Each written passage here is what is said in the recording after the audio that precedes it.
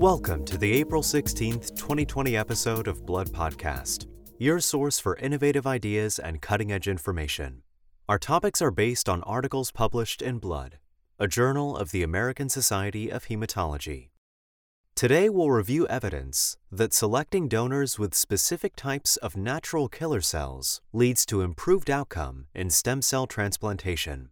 Review an analysis of platelet transfusion in cerebral hemorrhage, and explore the challenges of diagnosing recurrent ipsilateral deep vein thrombosis.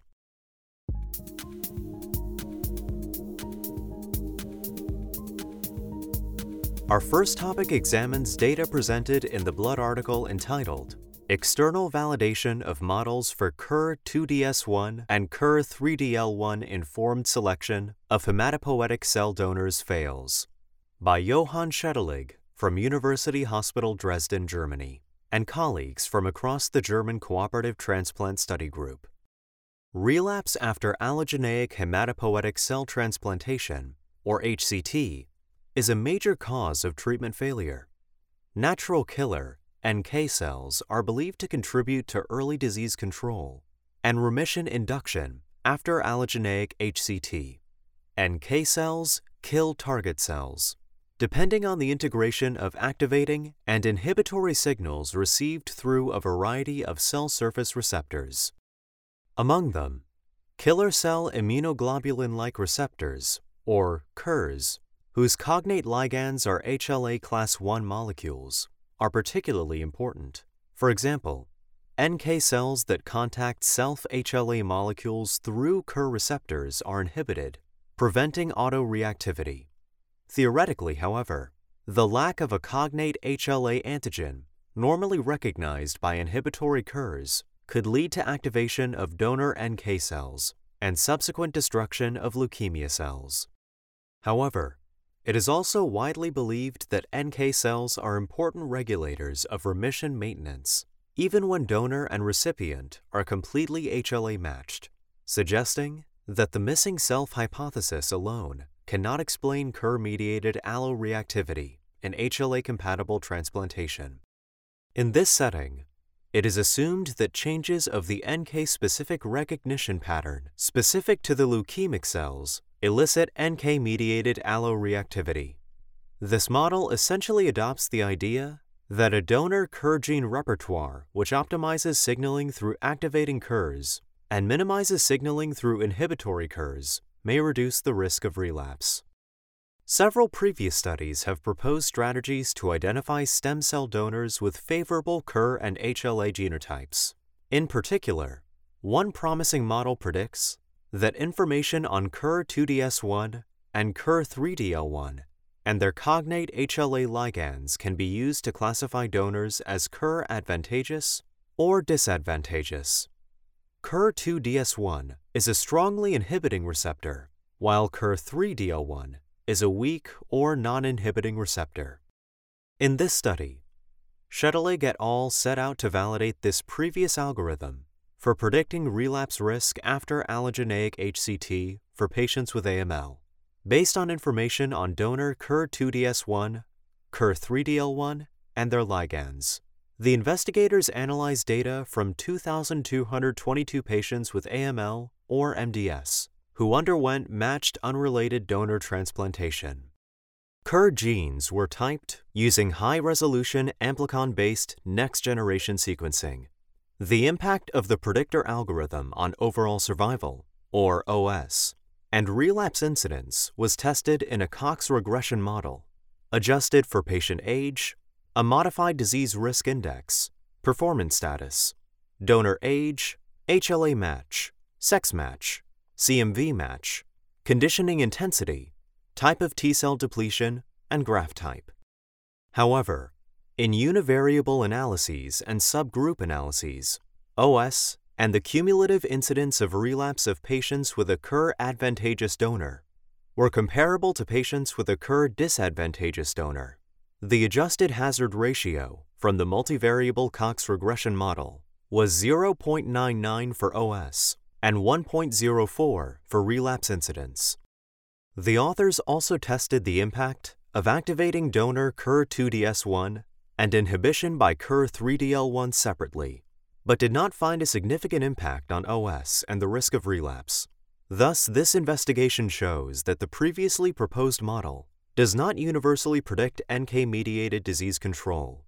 The authors did not find any evidence that their large patient population differed in any significant way from the previously studied cohorts.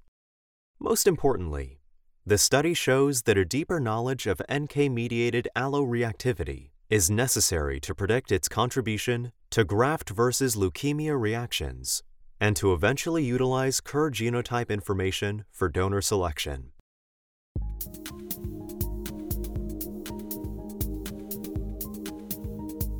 Next up, we'll discuss evidence from the Blood article entitled Platelet Transfusion in Cerebral Hemorrhage, Patch Trial, Explanatory Analyses by Mary Baragaloo from Amsterdam University Medical Centers, AMC, Netherlands, and numerous colleagues across Europe involved in the patch trial.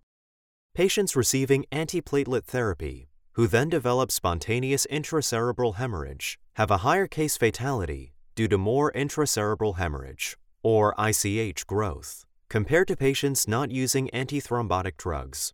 However, the transfusion of platelets to patients who present with intracranial hemorrhage while taking antiplatelet therapy is regarded as controversial. In 2015, the American Association of Blood Banks published platelet guidelines that highlighted the lack of data in regard to the transfusion of platelets to these patients. In an effort to determine if platelet transfusion was associated with better outcomes, the PATCH clinical trial randomized 190 patients between platelet transfusion and standard care. When the initial results were first reported in a Lancet paper in 2016, platelet transfusion was unexpectedly shown to be associated with a worse outcome in terms of an increased growth of the intracerebral bleed, increased brain edema, and a higher rate of intraventricular extension. Further, the risk of death or disability at 3 months post-incident was increased twofold compared to standard care. The original PATCH investigators hypothesized that the poor outcomes might be due to pro-inflammatory effects of transfused platelets, possibly enhanced during storage. In this article, these authors report a secondary analysis of the original PATCH data aimed at explaining the original results. Specifically, Baragaloo et al. Extensively reviewed the original patient demographics and brain imaging studies. In the original study, either CAT scan or magnetic resonance imaging were performed on admission and repeated after 24 plus or minus 3 hours with the same modality. As before, the imaging studies were reviewed by blinded central reading. The investigators measured volumes using an automated planimetric method. Total lesion involving ICH and perihematomal edema, or PHE, and the area involving ICH alone were determined on unenhanced baseline and follow-up imaging studies. In this analysis, the authors found that the intervention group and the control group were not evenly matched at baseline for risk factors. First, the authors found that patients assigned to the intervention group had significantly larger intracerebral hemorrhage, perihematomal edema, and total lesion volume than those in the control group at presentation. In addition, more patients in the transfusion arm had been treated with a drug regimen, which results in greater platelet inhibition, or dual therapy or ADP inhibitor therapy. These baseline differences may have increased the risk of hemorrhage expansion, irrespective of transfusion strategy, and provide a credible alternative hypothesis for the observed differences in outcomes between the study groups. The investigators found no differences in outcomes observed that were associated with platelet type, apheresis platelets versus Buffy-coat platelets, or duration of platelet storage. Overall, the authors conclude that the negative outcomes associated with platelet transfusion in this study could potentially be attributable to a lack of balance between the transfusion arm and the control arm. They further suggest that the value, if any, of platelet transfusion in this setting remains unknown. It's possible that only by evaluating a patchwork of clinical trial data and real-world observations, using well-designed common data models, will we determine the best approach to answering these complex clinical questions.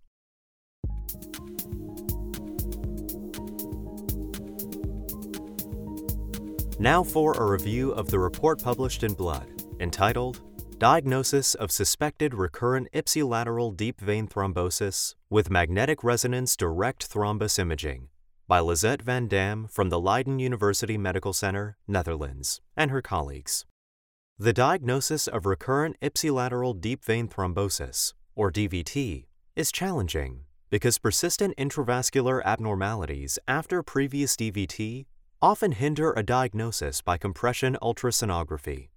Magnetic resonance direct thrombus imaging, a technique without intravenous contrast and with a 10-minute acquisition time, has been developed as a promising alternative technique to more accurately distinguish acute recurrent DVT from chronic thrombotic changes. Despite major technical advances in recent years, critical limitations to current available diagnostic techniques for venous thromboembolism, or VTE, exist in specific settings. The failure to provide an accurate diagnosis may lead to misdiagnosis and subsequent mistreatment, affecting both morbidity and mortality. One of these settings is suspected recurrent ipsilateral DVT of the leg, in which the safety of ruling out recurrent DVT by applying clinical decision scores and D-dimer testing has not been established. Moreover, the diagnosis of recurrent DVT using compression ultrasonography, or CUS, is complicated by residual vascular abnormalities following a first DVT episode in up to 50% of patients after 1 year, despite adequate anticoagulant treatment. CUS has been proposed to be diagnostic for recurrent DVT in the case of a new non-compressible venous segment, or a greater than or equal to 2 to 4 millimeters increase in vein diameter of a previously non-compressible vein, in comparison with a prior compression ultrasonography. However, in clinical practice, a prior CUS is often unavailable, and comparisons with previous CUS examinations are subject to major inter-observer variability. Similarly, the residual vascular abnormalities from a first DVT complicate the interpretation of all other diagnostic modalities, including contrast venography. As a consequence, recurrent ipsilateral DVT cannot be ruled out in up to 30% of patients in daily practice, resulting in overtreatment. In the THEA study reported here, the authors evaluated the safety of MR-DTI as the sole test for excluding recurrent ipsilateral DVT. This study was a prospective international multicenter diagnostic management study involving patients with clinically suspected acute recurrent ipsilateral DVT. Patients were managed according to the MR-DTI result, performed within 24 hours of study inclusion. The primary outcome was the 3-month incidence of venous thromboembolism in those patients where the MR-DTI was read as negative for DVT. A secondary outcome was the inter-observer agreement of MR-DTI readings. An independent committee adjudicated all endpoints. Observing 305 patients, results were as follows. The baseline prevalence of recurrent DVT was 38%. Superficial thrombophlebitis was diagnosed in 4.6%. The primary outcome of new thromboembolism occurred in only 2 of 119 patients with MR-DTI negative for DVT and thrombophlebitis, who were not treated with any anticoagulant during follow-up. Neither of these 2 recurrences was fatal. Overall, the incidence of recurrent venous thromboembolism in all patients with MR-DTI negative for DVT was 1.7%. The agreement between initial local and post-hoc central reading of the MR-DTI images was excellent, with a kappa statistic of 0.91. The authors concluded that the incidence of venous thromboembolism recurrence after negative MR-DTI was low, and MR-DTI proved to be a feasible and reproducible diagnostic test. In summary, this investigation reveals MR-DTI to be a viable option when evaluating suspected recurrent ipsilateral DVT. Although limited availability of this technology and high costs must still be addressed. A larger study, including international teams, is suggested. For a list of additional authors as well as more detailed articles and commentaries on which this podcast is based, please go to www.bloodjournal.org. Be sure to join us next week for another episode of Blood Podcast.